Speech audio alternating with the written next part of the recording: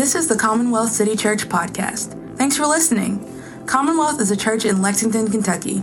For more info, visit our website at commonwealthcitychurch.com and follow us on Instagram at ComCityChurch. We hope you enjoy the message.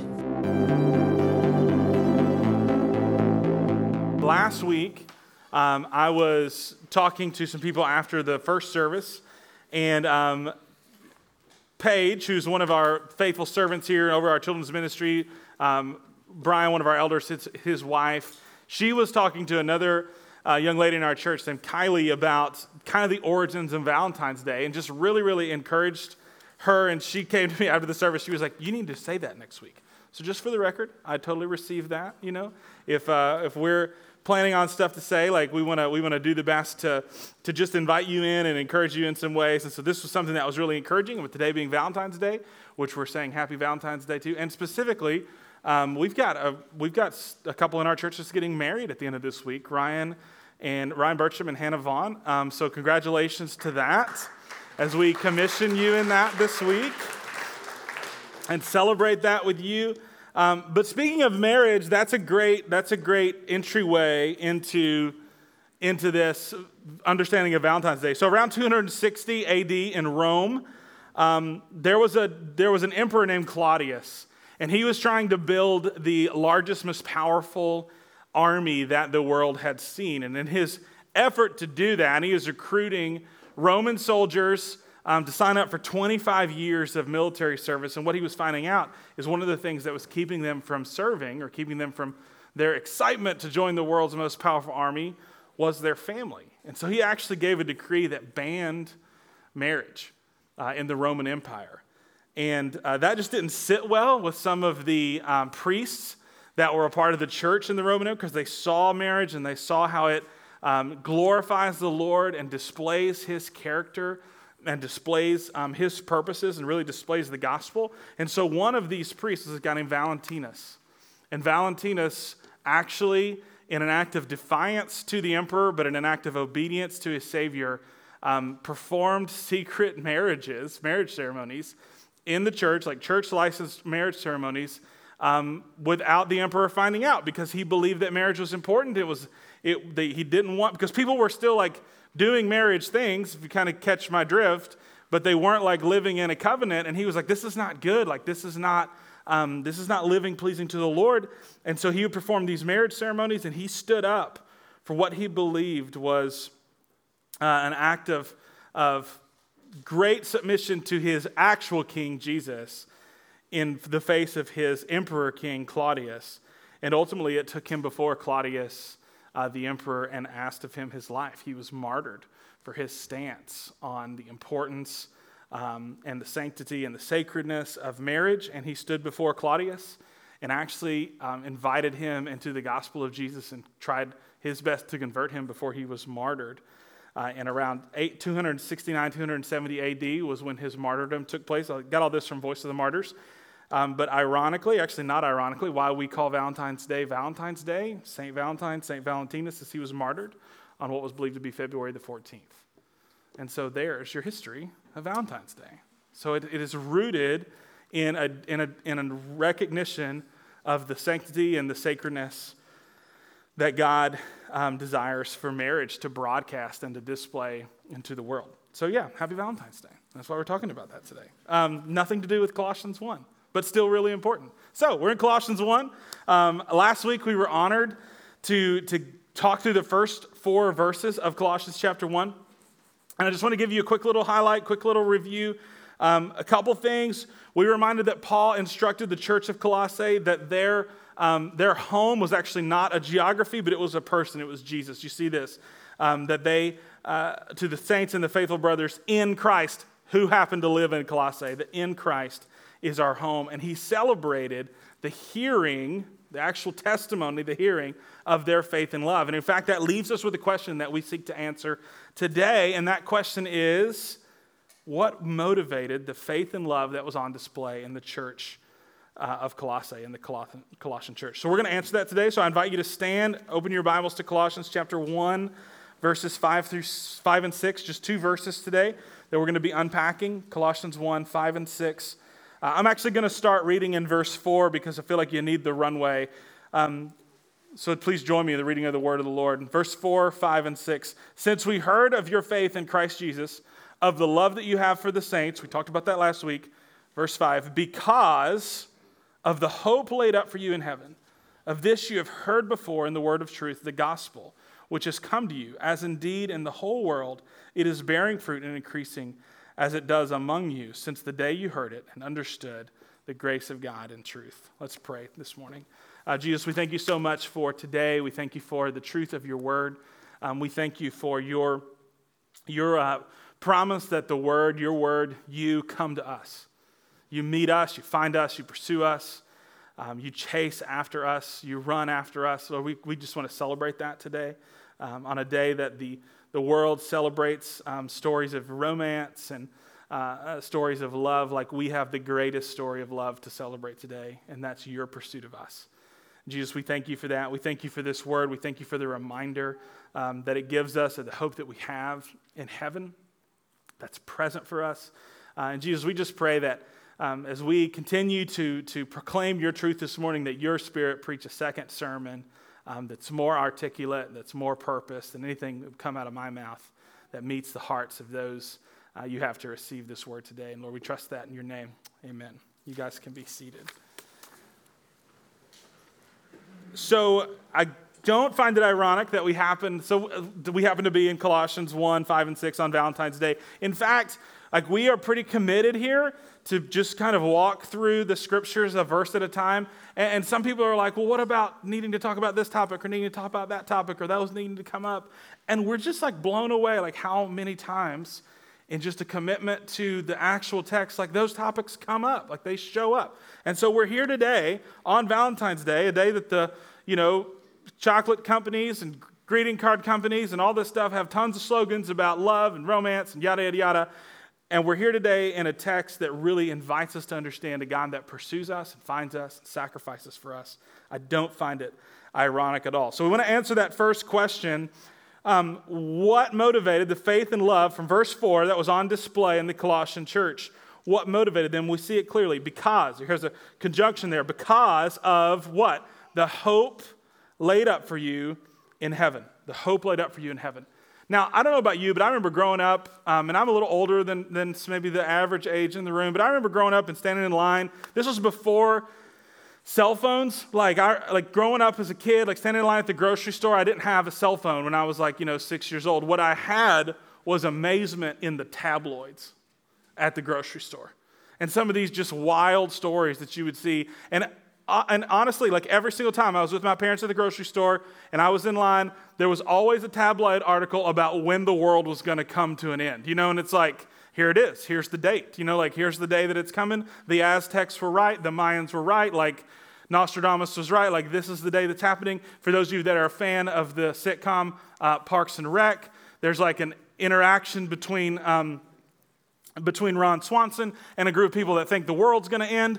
And, it's kind of like a funny, like joking interaction. And I just want to tell you that I think sometimes when Christ followers really anticipate like the hope of heaven, there's this unfair stereotype that we're people that are like so into the where we're going that we don't really care about where we are. Does that make sense? Like not to fully make the analogy that we're like the Parks and Rec people, but there are stories across church life that I get to hear that are like people that are so convinced that Jesus is coming back or that the world's ending, depending on your flavor there, that they like stop paying their house payments, stop paying their car payments, stop stewarding the things that they're supposed to be responsible for. And just to be clear, that is not what Paul is arguing. He is not saying, hey, you need to be so confident in the hope that's laid up for you that you stop being a good steward or stop being responsible here on earth. In fact, it's just the opposite. I heard a pastor say once that the problem with Christianity today is not that Christians are so in love with heaven and the future hope that they forget to live here. The problem is that we have such little mindfulness and worship of the future glory that we're afforded that we spend the overwhelming majority of our time worried about things like work and money and conflict and drama and stuff that is really just a reality here. We spend an overwhelming amount of our time being motivated by that. And so the point is not to be so in love with heaven that we forget life here. The point is to be so in love with heaven that it changes what we're consumed by, what we pursue, and what we really let take home in our hearts, in our lives. And so, to be clear, the goal of Commonwealth City Church, or really any church, hopefully, is not to live in an awareness of your faith because there's this weekly event on your calendar every Sunday that it's oh yeah, church. And listen, I've been in church my whole life. My dad's a pastor.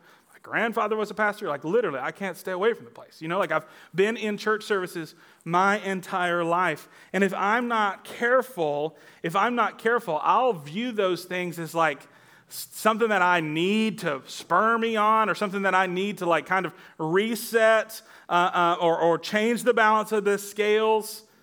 But I don't want to live in an awareness of my faith because of a worship gathering I attend.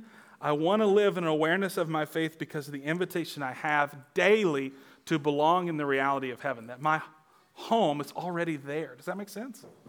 And so actually, when we get into Colossians chapter 3 in it'll be months actually before we fully get there, we're going to talk about what it means to live fully understanding the reality of heaven. And so we keep going because why is their faith and love on display? Because it's what is Paul referencing to? He says the faith and love that they have for all people, the Colossian church in verse 4, happens because they are motivated by the hope laid up for them in heaven. In fact, when you live a life motivated by the hope that you have laid up for you in heaven, what you find out is that faith and love are the currency of the heavenly life. You're going to spin that out. That's going to be how you're known. That's going to be how you're seen. That's going to be how you get to demonstrate the gospel in your day-to-day life, is by walking in faith and by walking in love. Now, something I want to draw your attention to in the text, this is just kind of sometimes where I nerd out a little bit, but I really like it, is if you have the ESV, which I think is it's what I read from earlier, maybe it was on the screen, it says in verse 6, because of the hope laid up for you in heaven. The problem with that, and I seriously try not to dog the translation process, these guys that translate the scriptures are so smarter than me and so more dedicated than me. But there are other translations, literally older ones, NKJV, which is New King James Version, KJV, I think even the NIV, if somebody has it in the room, they can affirm this, that read the verb for laid up, which is apokomai, and it's in present tense. It's a present participle. And actually, the probably better translation is not the hope laid up for you in heaven, it's the hope that is laid up for you in heaven, meaning it's currently there. I don't know about you, but sometimes if I'm not careful, I'll view heaven, or kind of a heaven theology, as a place that we get to go as opposed to a place that's currently present. Does that make sense? It's currently present. And there are tons of different streams of thought, and have been through church history, that's even, some people even believe that heaven is what we all get ushered into when Jesus returns, and that there's, I don't know where the soul goes, it kind of goes in this soul sleep and stuff. I want to debunk that from my perspective a little bit this morning. It's not like every soul is sleeping, and here's kind of the proof text of heaven being a present reality that people are currently living in. Okay, there's a moment in the Gospels where Jesus goes up on a mountaintop. He takes a little camping trip on a mountaintop with the disciples, and he goes up there, and there are two people that show up that the disciples didn't know were invited, but God intended to invite. And those people on top of the mountain that met with Jesus and the disciples are Moses, who died a long time ago, and Elijah, right? This is the Mount of Transfiguration, if you know your Gospels. So they show up in person to hang out with Jesus and the disciples are so overwhelmed by it, they're we should build a town here. We should invite them to stay. We should invite them to live. And so I want you to know that where did those people come from if the soul's just hanging out somewhere? Where did Moses and Elijah come from? They came from the presence of the Lord, which is where they were because of their faith and their hope and the way that the Lord declared them righteous. They came from the presence of God. That's the ultimate proof text for me that heaven, it's an actual present reality. In fact, there are so many phrases that kind of go hand in hand here, but my favorite one throughout church history is the phrase that we live in the already, but also the not yet. Heaven is already a reality for us, but we are not yet there. We are on the way there, but we're not yet there. So we live in the already not yet. So we need to read this verse through the lens of the hope that is presently laid up for us in heaven. In fact, when we think of the concept of inheritance, right? When we think of the concept of inheritance is something that we get when someone dies. You know, if you are named in a will, if you've ever been part of a will or something like that, like someone passes away and what is left of their estate gets inherited by living next of kin or by people named in the will. And inheritance is something that comes to us when we die. Well, in fact, inheritance is something in our faith that comes to us when someone died, and that person was Jesus. And the inheritance that we get as Christ followers is the realities of a current, present heaven that we are fully belong to, but yet aren't a part of until we get there. Like we're still on the journey. We're already belonging, but not yet there. So where do they get this hope from heaven as we read on in the text? Where do they get, because of this hope laid up for us in heaven, of this you have heard before in the, what's it say? Word of truth. Now, I think we have the tendency to read that and think, oh, they heard this from the Bible. Just to give you a little context, when Paul wrote this, there wasn't a Bible yet. They didn't read the Gospel of John. It didn't exist. It wasn't leather bound. It wasn't like an app for them. You know, like they didn't have the Bible to turn to. So this word of hope that Paul's talking about, what does he mean? He means actual verbal testimony, testifying of who Jesus is. And he says, you've heard of this hope of heaven because it's contagious. And people are experiencing and understanding the life, death, and resurrection of Christ. And they are telling the story of his good news that goes forth from that and has enough power to save people and to transform people and to invite people to believe. Now, I do want to be careful here. Just because Paul wrote this when the Bible doesn't exist doesn't mean that we need to give more credence to verbal testimony than we do the Word of God now. The Holy Spirit, in His wisdom, knew that when I read this in 2021, or when you read this in 2021, that we would have the Word of God like this, as opposed to like this, okay? Does that make sense? And so we need to honor this one as the spoken work of God that's now written down for us. The spoken word now becoming the written word. And so when we write, where do we find this hope that's laid up for us in heaven? We read it, the word of truth. We hear about it. We see it unpacked from Genesis to Revelation for us today. In fact, you're going to get a little more instruction right here, a little more nerding out. Just to let you know, like, the entire Bible, from Genesis to Revelation, the entire Bible tells a singular story that all points to Jesus, every bit of it. And in fact, there's this big terminology that's used sometimes when it talks about the arc, the story arc of the Bible, and it's what's called the meta-narrative, or the big narrative, or the big story, if you want just me to continue to interpret it down. The big story of the Scripture, the big narrative, the meta-narrative, is one that has really 4 parts. It has creation, which we see in Genesis. It has fall, which we also see in Genesis, where sin and brokenness and death enter the world. Then it's this longing for redemption that is personified and actualized and kind of climaxes in the person and work of Jesus, the Redeemer, who brings redemption. And then it ends with a hope of restoration and a promise of restoration. So this big story arc of the entire Scriptures is creation, fall, redemption, restoration. We don't just see that from Genesis to Revelation. We also see that housed in small little stories along the way. We get to see creation. We get to see fall and brokenness. We get to see how the Lord redeems and ultimately how the Lord restores. And in fact, I want to take a moment to show you how the entire Word of God does point to Jesus in 4 different ways. There's a guy that I regularly read and listen to. His name is Brian Chappell. He's a pastor and preacher, teacher. He's actually a great teacher of preachers, so he's like a professor.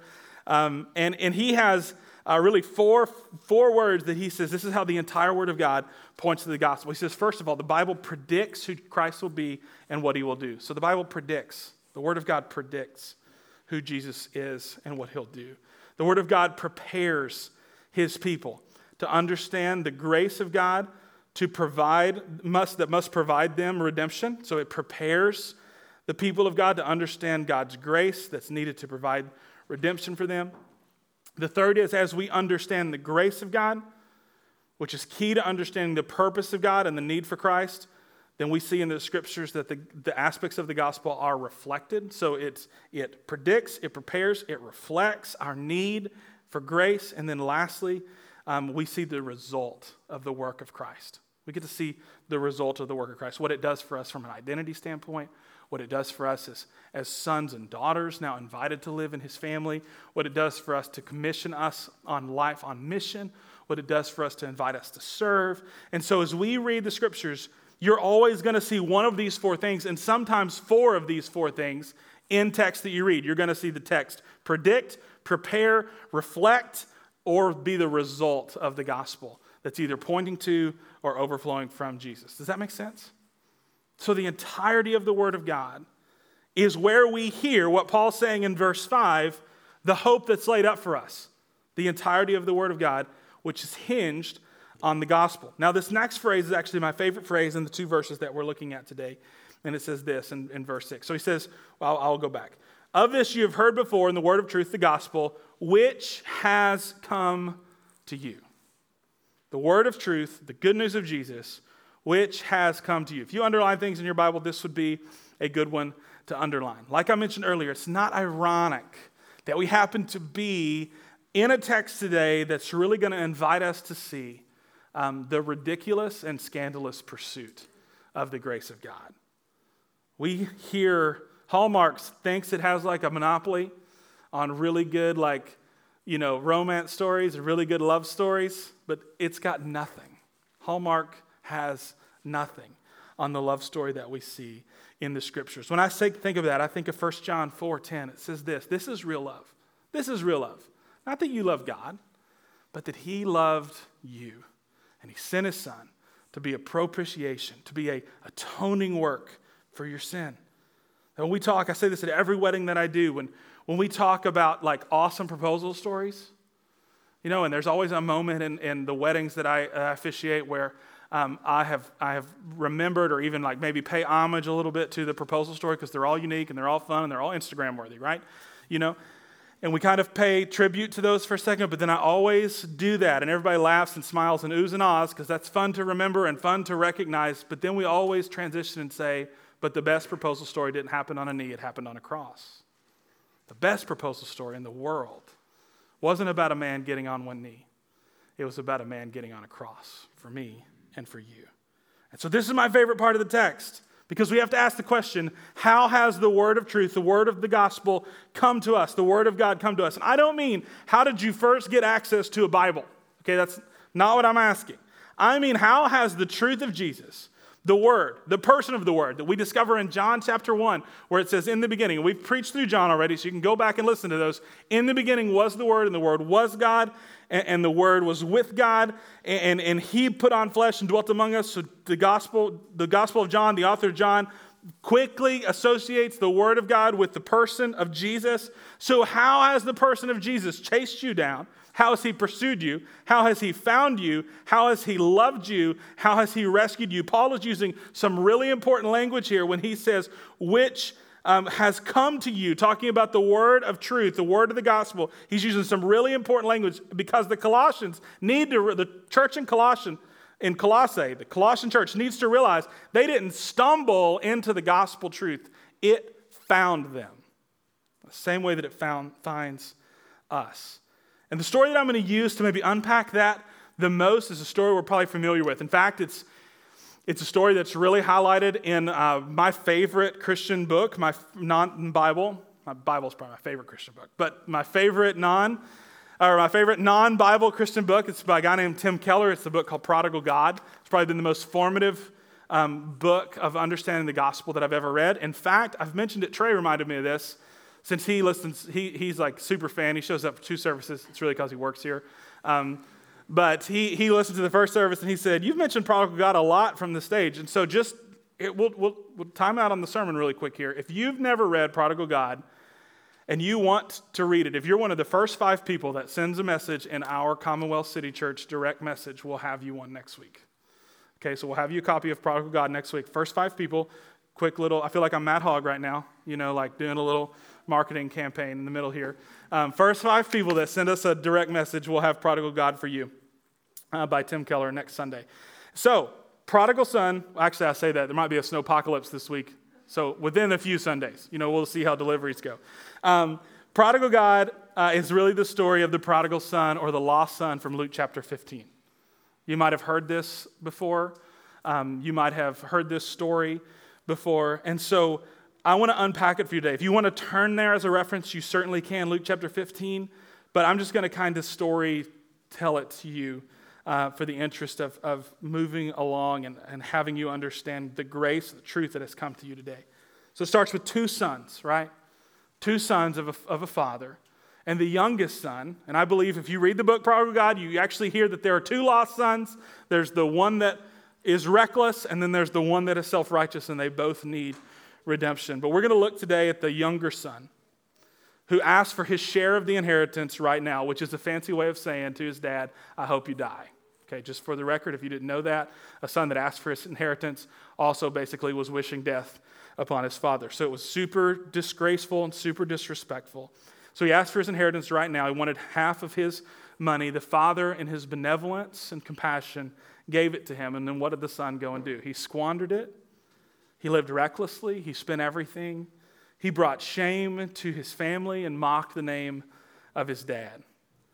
He blew through all of his money and was left homeless, foodless, jobless, with no place of safety, no place of security, and not even any really place of sustenance.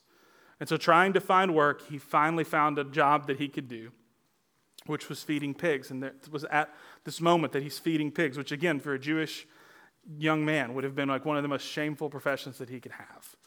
As he's feeding pigs, he has this epiphany that he was actually longing to eat what the pigs were eating, and that there had to be something better than that. There had to be something better.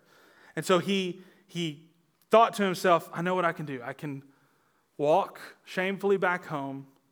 I can work for my dad, not be a son, but be a servant.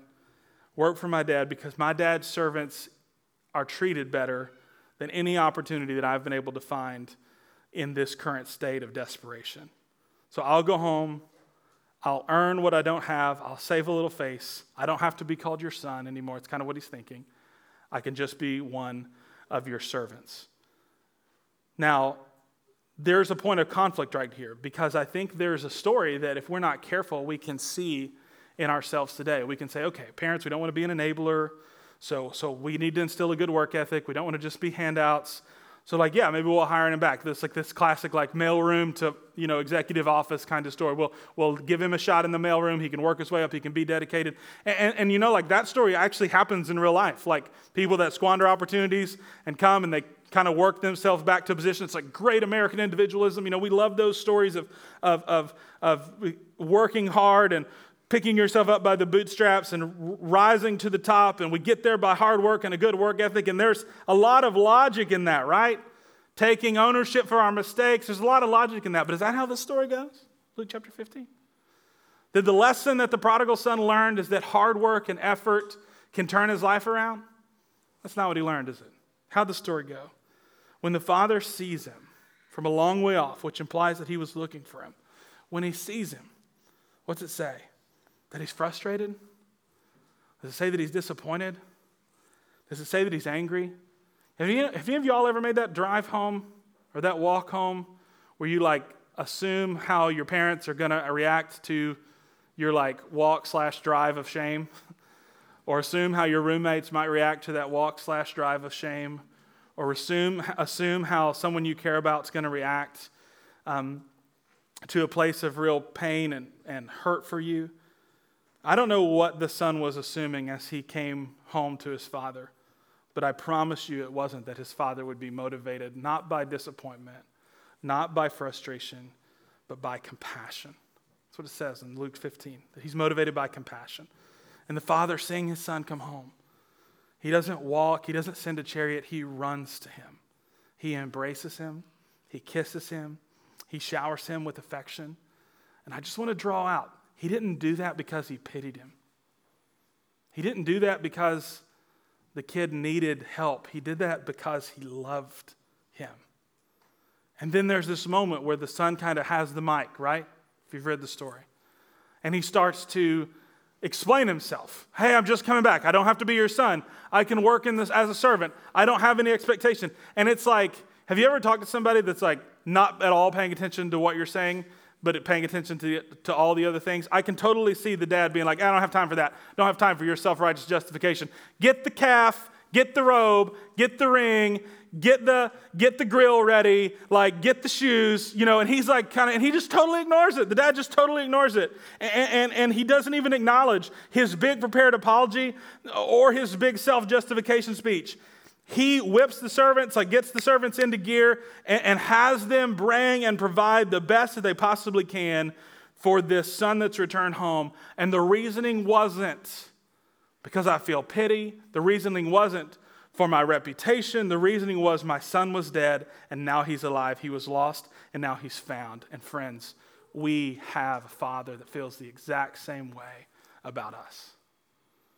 I don't know what your recognition is of what it means to come to the Father, what it means to right the ship of your life, what it means to really walk in confession and repentance. But I think I'll put myself in the crosshairs, that God loves a more improved version of me. I think so. I love a more improved version of me, don't you? Love a more improved, well, not of me, but of yourself? Isn't this why gyms are full in January? Because we love a more improved version of us? Isn't this why we change over our wardrobes every season? Because we love a more improved version of us? Isn't this why we do I love it when my room's cleaner. I love it when my house is cleaner. I love it when I'm in better shape. I love it when I'm in nicer stuff. I love a more improved version of me. And if we're not careful, we will project that to our Father, who actually says, you don't have to clean yourself up. I don't love a more improved version of you. I don't love a better version of you more than the current version of you. I don't love an innocent version of you or what you think is innocent more than the guiltiest version of you. I don't love a shameless version of you more than an ashamed version of you. And the way that we see that personified is in this story. There's a Father that celebrates us, motivated by compassion, not because of our effort, but because of his ridiculous grace. In fact, the Father doesn't even allow the Son the voice of restitution. He's got it. He's got it covered. He pays the debt. This is the image that we get to see when God pursues us in the exact same grace. He takes the offense of sin on himself. He doesn't whisk it away. He pays for it. He doesn't allow us, if we believe in Jesus, to carry the offense of our own sin. He puts it firmly and squarely on Jesus. So instead of letting the younger son carry the offense, what does he do? He gives him the robe, the ring, the shoes, the feast. He reminds him of his sonship. And if it was a prodigal daughter, he would remind her of her daughtership as well. And so I want to tell you, you belong in this story, not because of your effort, not because of your church attendance, not because of your self-righteousness, but because of the incredible work of Jesus. God is delighted in saving you by his grace. In fact, I was talking to Trey between services, and he's like, dude, you should read Luke 12:32. Fear not, little flock. Fear not. For the Father is so excited and joyful to give you the kingdom. Fear not. You belong here. You belong here. Not just at Commonwealth City Church, but in the family of God. You belong here. Why do you belong here? Because of the word that's come to you. That's why you belong here. How you respond to that, how you believe, how you submit your life to that. That's why you belong here. And then Paul kind of zooms out super quick right here. This is really important for us. He zooms way out and he says, I want to remind you, the same gospel that's come to you, it is indeed doing this in the whole world. Its bearing fruit is increasing and increasing, just like it's doing among you the day that you heard it and understood the grace of truth. So Paul gives us this incredible framing right here, which is what we're going to end with. He gives us this incredible framing, and it's this, that the word of God is not just for you, but it's for the whole world. It's for the whole world. In fact, the way that you respond to the grace of Jesus pursuing you has global implications. When we hear phrases like, you should love your neighbor, I think of the people that live next to me on Carlisle Avenue because they're my neighbors. But I have friends, this church has friends that when they hear love your neighbor, they think of neighborhoods they don't live in, not just in Lexington, but in other parts of the world. That's what loving their neighbor means, to go there and to be a neighbor and to care for those people that maybe haven't seen or maybe haven't heard. And so the way that we understand and respond to the grace of Jesus chasing us down and pursuing us has global implications. And let me be honest here. If you're motivated when it comes to your relationship with Jesus by earning it, or you're motivated by guilt of I need this to make some guilt subside in my life, it will never send you like love will send you. If you understand 1 John 4:10, which we read earlier, this is real love, that he loved you and gave himself as an atoning work for your sin, that will send you far better than just the appeasement of guilt or fear or some earning or effort will send you. So the word of God's not just for you, it's for the whole world. The gospel's not individualistic, it's global. And so we play our part of sounding forth as we join the chorus that the whole world is singing. And we know in Revelation the whole world's going to sing someday, worthy is he, worthy is the Lamb, worthy is the one to open the scroll and give him all glory, honor, and praise. We've said this before here, we'll say it again. It's a quote by John Piper. Missions exist because worship doesn't. And what we're for is worship all over the planet. So if we're going to be people that showcase his grace and show it off, when it finds us, when the word of God comes to us, when it pursues us, when it finds us, we have to also recognize that as we respond to it, it sends us. And some of you, it will send to people that have heard about God a lot. They might even be your blood family. Might send you to your blood family. Might send you to your physical neighbors here in Lexington. Might send you to your coworkers. But for some of you, when you are found by the word of truth, it'll send you to other parts of the world, to people that have never heard. And we want to celebrate both. The question we have to ask is not, what does the word of God do when it comes to us? The question we have to ask is, how do we join in? How do we join in sounding forth? And so as we come to a close today, I want to just say this as a question. How has the word of God come to you? How has it chased you down? How has it pursued you? How has it invited you? How has it reminded you? How has it bestowed upon you the favor and promise and love of the Father? How has it cherished you? How has it rescued you? One of the things I love is that Paul is congratulating the Colossian church for literally just recognizing that Jesus does all the necessary work. That's what he's giving them a high five over. Congratulations. I've heard you believe in the hope laid up for you in heaven, which you didn't do for yourself. Jesus did. Oh, by the way, congratulations on the word of God coming and finding you. It's like high fives. Congratulations on Jesus being really good at saving and sustaining and sending us. And so how does it find you today? Do you have a moment where it's found you? And I want to ask you this just really bluntly, because I don't want to miss a moment to invite some people literally that could be in this room into this hope that is laid up for us in heaven, to this truth of the gospel. If you don't feel like the love of God has ever pursued you and you've ever come to realize it, you can today. Now I want to be clear. There's like an enemy that we have. It's like, ooh, Satan, okay? Like there's a devil. And he will be whispering things to you that's like, no. You don't have to worry about that. Like, people will make fun of you. You've come to church like 45 times. You don't have to go receive that. Like, he would totally shame you for pursuing being like known by the Father. He will totally shame you in that. And we just want to silence his mouth when it comes to that stuff. Like, if you have long been a part of church life, long been a part of ministry events, long been a part of midnight pancakes, but you've never been pursued by the grace of Jesus, let's not wait past today, okay? And let's celebrate that. And the celebration is not, oh my gosh, they finally got it. The celebration is exactly what Luke 15 is. My son or my daughter was dead and now he's alive. He was lost and now he's found. And let's not assume that we're not going to throw a party, because heaven, the present, current reality of heaven, will be throwing a mega one when you repent from routine Christianity and turn to a relationship with a God that pursues you and loves you and hopes to find you today. That's available to you. And so if the word hasn't come to you, maybe today, for the first time, it lands.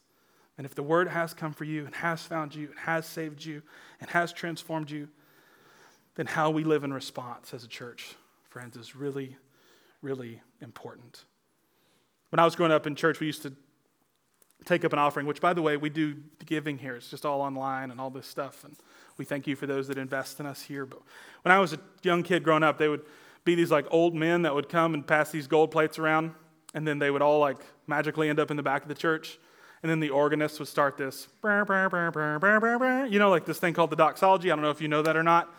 And then they would all walk up with the plates and put them back on the Lord's Supper table that like was super holy at the big front. And, gold plates, weird table would have like a sentence on it that I struggled to understand, like this do in remembrance of me. It's like, that doesn't make sense. All these things were happening, and then we would sing this song as the offering plates came back down. It was called the doxology. Praise God from whom all blessings flow. Praise Him, all creatures here below. Thank you.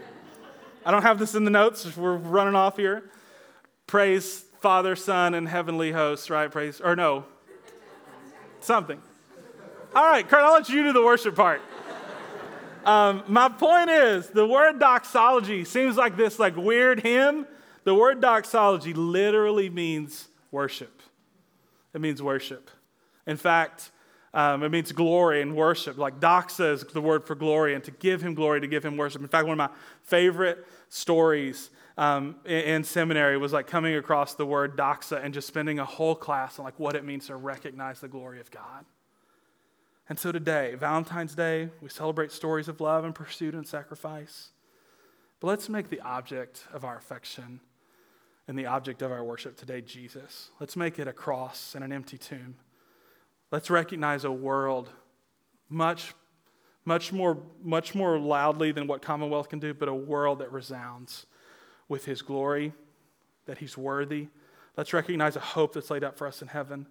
And let's have our doxology moment today. It's not going to be the song that I don't know the lyrics to. It's going to be a song called The Goodness of God that talks about like His love running after us. And let's worship in that today. Let's worship Jesus today. Let's worship the Word that chased us down. Let's worship the truth that finds you. Let's worship the grace that engulfs you. Let's worship the message that the whole world longs to hear. So let's have our doxology moment, not with bringing the empty offering plates back up, but by worshiping and glorifying the one who, just like Paul said, has come to get us and to never leave us the same. And so if you have that testimony that the Word of God has come to you and has found you and has pursued you and has transformed you, and remember, we recognize the Word of God as Jesus. If you have that testimony, then don't nod along when we sing here in a minute. Choir practice not over yet, right? Don't nod along when we sing here in a minute. Worship the God that said, I'll move heaven and earth to come and get you because my son or my daughter was dead, but now they're alive. They were lost, but now they're found. And if you haven't been found yet by the grace of Jesus, we pray today that it's the day that you're welcomed home for the first time. And in fact, if you want to join us in taking communion in a moment, it's for believers, the people that can profess and believe in Jesus, to come take, eat, and remember and participate in the life, death, and resurrection of Christ. But if you're not a believer today, like we have something a lot better than the little single-serving juice and cracker cup. We have Christ Himself for you. And we would invite you to know Him and to see Him and to submit your life to Him and to never look back. Let's pray. Jesus, we love you so much. We thank you for today. Thank you for the truth of your word. We thank you for being a God that pursues us, that chases after us, being a God that we have a testimony of His goodness, your goodness on display in our life. Jesus, we just thank you for the hope that you've established for us in heaven. We're thankful that heaven's a reality that we get to live in daily, that we get to usher in daily here.